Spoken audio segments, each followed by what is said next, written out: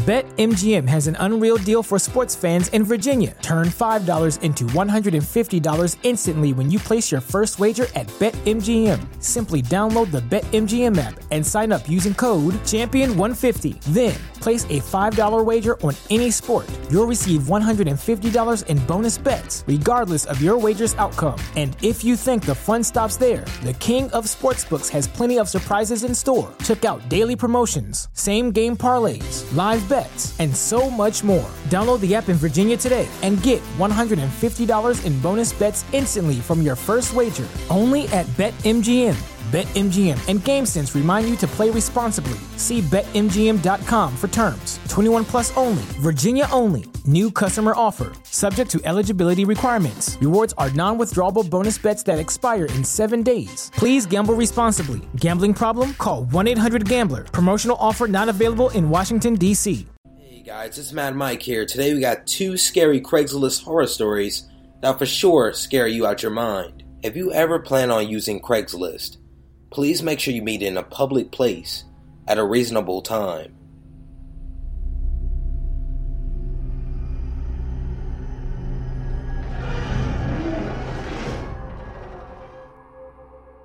In 2007, I went on a date with a guy from Craigslist. I was 17 years old at the time. I put an ad up looking to meet someone. I don't remember the details. A guy responded who lives close to me, and so I emailed him back and gave him my number. He was actually one of the only ones who responded without a creepy message. He said his name was John, and he was 26 years old. This guy John and I spoke for 2 days before meeting, and we met on a Friday night. We texted back and forth, and he asked if I was single. I said yes. And he asked me what type of food I like to eat, because he wanted to take me to a restaurant. I asked him a few questions about himself. He told me he still lived with his mother, but had the top floor to himself, and that he was a part-time model that made good money. Judging by his picture, him being a model was fairly believable. So on Friday night, John comes to pick me up. He drove a silver 2-door car. I want to say Ford. He popped me a message saying he was waiting outside. After checking my hair and makeup one last time, I said goodbye to my parents, telling them I was heading out with friends, and left. I got into John's car, and the first thing I noticed was that he looked exactly like his photo, the tall, dark, and handsome type. He had pale skin with dark hair and dark eyes. He looked a little older in person, but made up for it with his snappy fashion sense. He was incredibly kind, and his body language and smile totally put me at ease. Yes, it's really stupid to go on a date from Craigslist, but surprisingly, this guy was normal. We chatted for a while as he started driving away from my hometown towards the highway. He wanted to drive us into the city to go to dinner, which wasn't too far, just around 25 minutes. John started to reveal more details about himself to me on this journey. He told me he was embarrassed to tell me he lived with his mother, that I might think bad of him for not having his own place at his age. John got closer and closer to the highway, and I can't tell you what it was. I won't make it up because I don't remember, but it wasn't anything remotely creepy. I just felt put off by him. You know when you're on a date with someone and you're not sure, and then they tell you something that's your biggest turnoff? It was that kind of situation. Again, he didn't say anything too creepy, just off-putting. As we're getting closer and closer to the turnoff, I tell this perfectly nice guy, "I'm really sorry. I don't feel like going to dinner anymore. I'm not feeling well." John's initial reaction was sympathy. "What's wrong? Are you okay? Is it my driving?" I told him I just didn't feel well. John then kept asking me, "What did I say? What did I do?" I told him it's not him, it's me. I wanted to go home because I felt ill. Then he said, "Okay, Let me just drive around for a little bit before I take you back. I don't want to end the evening like this. I knew that without him driving me home, I'd have to walk over an hour, maybe more. So I told him that driving for a bit sounded like a fine idea. But instead of him turning around and going back towards my place, he veered off and started heading to the town I knew he lived in. I should mention that it was pitch black out, and the town where John lived was surrounded by dense woods. He decided he wanted to take the back roads because it's more scenic, despite the fact I couldn't see a thing. John had gone from being incredibly talkative to almost completely silent. He kept driving further into the wooded area. A few times, I'd ask him questions about himself to break the awkward silence. At one point, I put my hand on his knee affectionately, trying to regain the friendly, flirty banter we'd had earlier. He blinked at me for the most part, occasionally answering in soft grunts or nods. It was like he was having a tantrum. John pulled into a parking lot for a forest. It was around 9 p.m., so naturally, it was totally empty. He slowly kept driving, looking around for other cars, and then parked himself right at the end, close to the woods. There was nobody else in the parking lot, and I hadn't even seen us pass other cars to get there. For 10 minutes, he just sat there, staring into the darkness ahead, which was disturbing.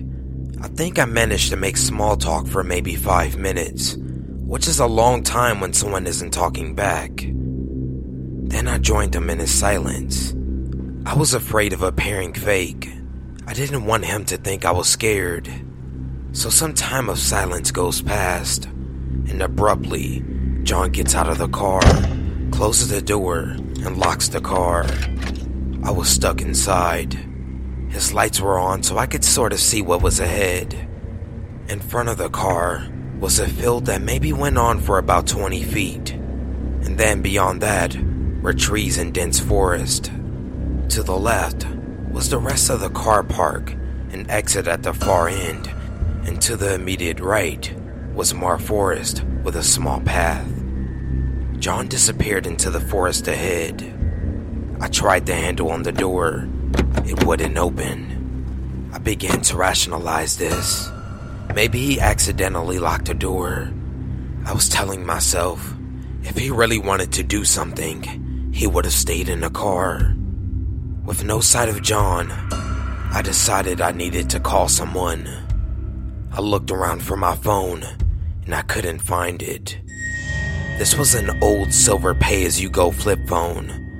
I was confused that I couldn't find it, because I had put it right next to me in the cup holder. After looking for it for a good few minutes, I became sure he had taken it. Mind you, I didn't want to start rooting around his car, knowing he might be watching me. I didn't want him to catch on that I was freaking out. At that point, I started looking for my phone with only my eyes, instead of making it obvious. I was petrified that this guy was watching me panic in the darkness. My eyes were darting all around the floor. Nothing. I looked up and squinted my eyes into the field and forest ahead. I saw him. John was standing about 10 feet from the car on that small field. He was standing and smiling. It wasn't a friendly smile. He looked freaky. This was not the same guy I got in the car with. I looked ahead and smiled back. I was still trying to act like his behavior was normal, like nothing he was doing was scary. Still smiling, his tongue began to protrude from his mouth. He stuck it out all the way. He began wagging his tongue up and down while maintaining eye contact with me. I felt myself trembling. I was trying to compose myself, not taking his eyes off of me, and with his tongue still out, he started unzipping his pants. He took out his thing and proceeded to urinate in front of me while staring at me the whole time. This is the point I found it difficult to act like I was in on his behavior. I looked down at the floor, not wanting to watch what was in front of me. He didn't creep or slink back to the car. Instead, I hear his thundering steps and then a slam against the window. I guess at this point, I was the luckiest person alive because another car pulled into the parking lot. I don't know what this did to John, but immediately he got back into the car and laughed at me. That normal laugh, and said, "So what music do you like? I'll put it on while I drive you home." And he did. He drove me all the way home. When we pulled up to my house, I went for the door, but it was still locked. "I want you to promise me something. If you ever see me after this, turn the other way. Act like you don't know me. If you see me with my family, don't you dare say a word. I don't expect to bump into you, but don't say anything." I agreed. I then asked him, "Have you seen my phone?" He told me no. I guess my phone was a small sacrifice for surprisingly making it home okay. When I got in, I said goodnight to my parents and went upstairs to my room and turned on my computer. I wanted to gather as much information about the guy as I could. Back then, I used MSN Messenger. It logged in automatically whenever I started up my PC. Now, before I get to the final part of this story, it's important you know this. One day before, I had been at my best friend's house. We had the kind of friendship where it was like, who could pick on the other the most? It was all good fun, and we mostly just ripped the shit out of each other and had a laugh. The day before, she had changed 2 contacts in my phone, which was one of her old pranks, and replaced Contact Mom with a guy I had been sending sexual text messages back and forth with. I immediately knew she had done this because I saw the previous messages come up, but I didn't change the numbers back at the time, thinking I'd do it later. So when I logged on to MSN, I had a ton of messages from this guy and a few from my best friend. When John had locked me in the car, he had taken my phone and texted Mom, telling her that I'm sorry, but I decided to move out. I've met someone. Please don't look for me. I'm happy being left alone. So another thing about the message was that it was all written in text speak. For example, it swapped please with PLZ. And this guy knew I never texted like that. Aside from the message itself, this was a big red flag. He had texted me back a question mark before texting again and saying, "I don't think this is you. Know where you went. Calling the police." This was incredibly quick thinking, as he had absolutely no idea where I was. I think that text saved my life that night, and it explains John's sudden change of behavior. If it wasn't the random car, it was for sure the text message. Afterwards, we tried to find this guy online by name and by email, but we couldn't find anything. It seemed everything on him was fake. My best friend pressed me to call the police, but I never did, because I feared the retribution I'd get from my parents for going on a date with a guy I didn't know. My friend ended up betraying my trust and told my mom anyway, who still didn't call the police, but instead did what I expected and banned me from my computer and from going out, while also calling me an idiot. There is something else too. Turns out, this guy's first name was John, and he did in fact live in the town he said he did. Around 3 years later, I started going out with a guy from that very same town. His name was Chris. We were talking about exes one day, and I told him about my creepy encounter. I didn't even get halfway through the story before he stopped me and started asking questions about what John looked like, how old he looked, and how old he said he was. Turns out he knew him. This guy was now in prison for attacking and raping a 14-year-old girl and beating her bloody in a nearby park. That was just what he was in prison for, though. My friend told me he was well known for being a creep way before that, and his friends even called him Creepy John. He would go around nearby parks where he knew the younger girls hung out and would ask them to get in his car or take their photo. He would always tell them he was a model too. My boyfriend at the time first met him when he was 12 because John decided to take up skateboarding and tried to make friends with lots of young boys in the skate park. He couldn't believe I'd actually got in a car with him. Anyway, that's my story about possibly, maybe, nearly being murdered, raped, or beaten. Hope you enjoyed.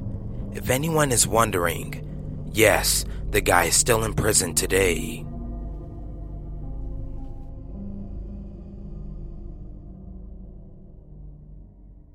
Me and my girlfriend Stacy were looking for a small house out of the city. After years of living in a cramped apartment, we decided we were ready for an upgrade, and with her just getting a new promotion, we knew it was time to start looking for a place with an extra room she could use for an office. We decided to look on Craigslist to see if we could find something that wasn't too expensive. After a bit of searching, we found a 2-bedroom house in the Upper West Side of Roeder, just a few miles from where we were living at the time. I called the number in the description, and the man picked up the phone. We talked for a while about the house and the cost of rent, but then he started asking me some pretty bizarre questions. He asked me how much I weighed and when my birthday was. Then he said if I wanted, I could give him my address and he could come pick me up himself. I told him it wasn't any trouble and that I would come around 10 next Saturday. Unfortunately, Stacy had gotten a call from the hospital that morning, which meant I had to go check out the house alone. What I originally thought was going to be a 3-mile drive ended up being around 5. At first, I thought I had taken a wrong turn somewhere because I couldn't see any houses that looked like the one in the ad. But after driving around some more, I saw the house with a long twisty road leading up to it. The house looked just like it did in the ad, white with a grayish-blue roof and an open garage. I pulled into the driveway and got out of the car. I walked up to the front door and knocked. No response. I knocked again, a little louder this time. Still nothing. Strange. I waited for a good 10 minutes before an old black Nissan Maxima pulled into the driveway. A big, dark-haired man who looked to be in his 50s stepped out of the vehicle. His clothing was stained and torn in places, and he flashed me a practically toothless grin. I was getting a bit creeped out at this point. We shook hands, and he ushered me into the house. When I got inside, I was surprised to see that it was entirely empty, unlike in the pictures in which it was furnished. He offered to take my purse into the kitchen while he was showing me around, but I told him I'd rather hold on to it. After he showed me the bedrooms and bathrooms, I told him that I better get going because my girlfriend was probably worried about me. As I turned to leave, he grabbed my arm almost violently and told me he still needed to show me the basement. Now, I'm a pretty big woman myself, clocking in at about 5'9", but he was even bigger. So I decided to go with it, knowing that if I needed to shove him to the ground and get the hell out of there, I could in a heartbeat. He opened the door at the end of the hallway, and instantly, I got a bad feeling. He stood behind me, blocking my path, a big, ugly smile plastered on his face. I took a few steps deeper into the basement and suddenly got hit by a smell bomb of rotted meat. I knew something was wrong. I needed to get the hell out of there, and right on cue, my phone started ringing.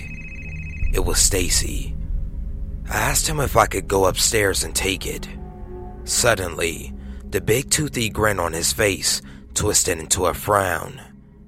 After a few seconds of still standing in the doorway, he smiled again, but this time, it was a small, gentle smile, and he told me it was okay and for me to take my time. I went back upstairs, walking slowly and calmly as possible. The second he turned around to close the door, I ran out of the house and hopped in my car. I waited for a while to see if he was coming after me, but he didn't. I jammed my key into the ignition and took off. After I got home, I told Stacy everything that happened, and she said that we should call the police. They told us they would send a few officers down there, and that if they found anything out of the ordinary, they would ring us up. It was about 10 o'clock at night by the time they called back. Me and Stacy were already in bed, but I decided it was too important to ignore. I truly wish I hadn't. What they told me would haunt me forever. It turns out that the man who was renting out the house didn't even live there. It was owned by a couple who was on vacation. He told me that it looked like he had been living there for a while. One of the rooms was filled with old containers of rotting food and ripped up bed sheets, not to mention the alcohol bottles filled with urine. But that's not the part that scared me the most. At the bottom of the basement were the bodies of 3 other women, all of them bruised and bloody. Some of their appendages were bent and twisted in unnatural positions, as if someone had pushed them down the stairs. All I could say is, that was a close one.